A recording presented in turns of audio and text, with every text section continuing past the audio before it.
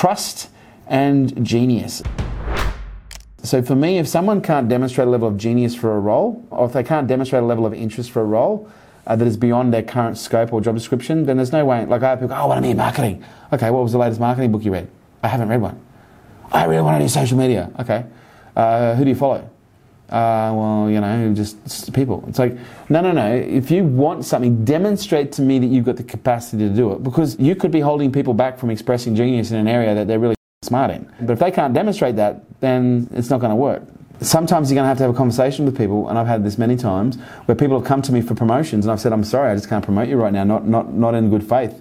Because if I was to give you that title, then I'd be putting someone into a market with that title that just hasn't earned that title. I'm just sorry, I just can't do that.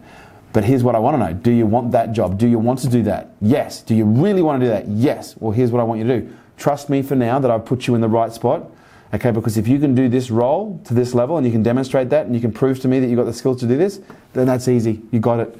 But right now, what I need is I need you to deploy over here, and I need you to trust me that I'm doing it for the right reasons, and also that if this is something you really want, then we'll find a way to get you there, as long as you can demonstrate value and ROI. But to be clear, if you can't, I'm not here to service your hobbies. I'm here to help you, express value.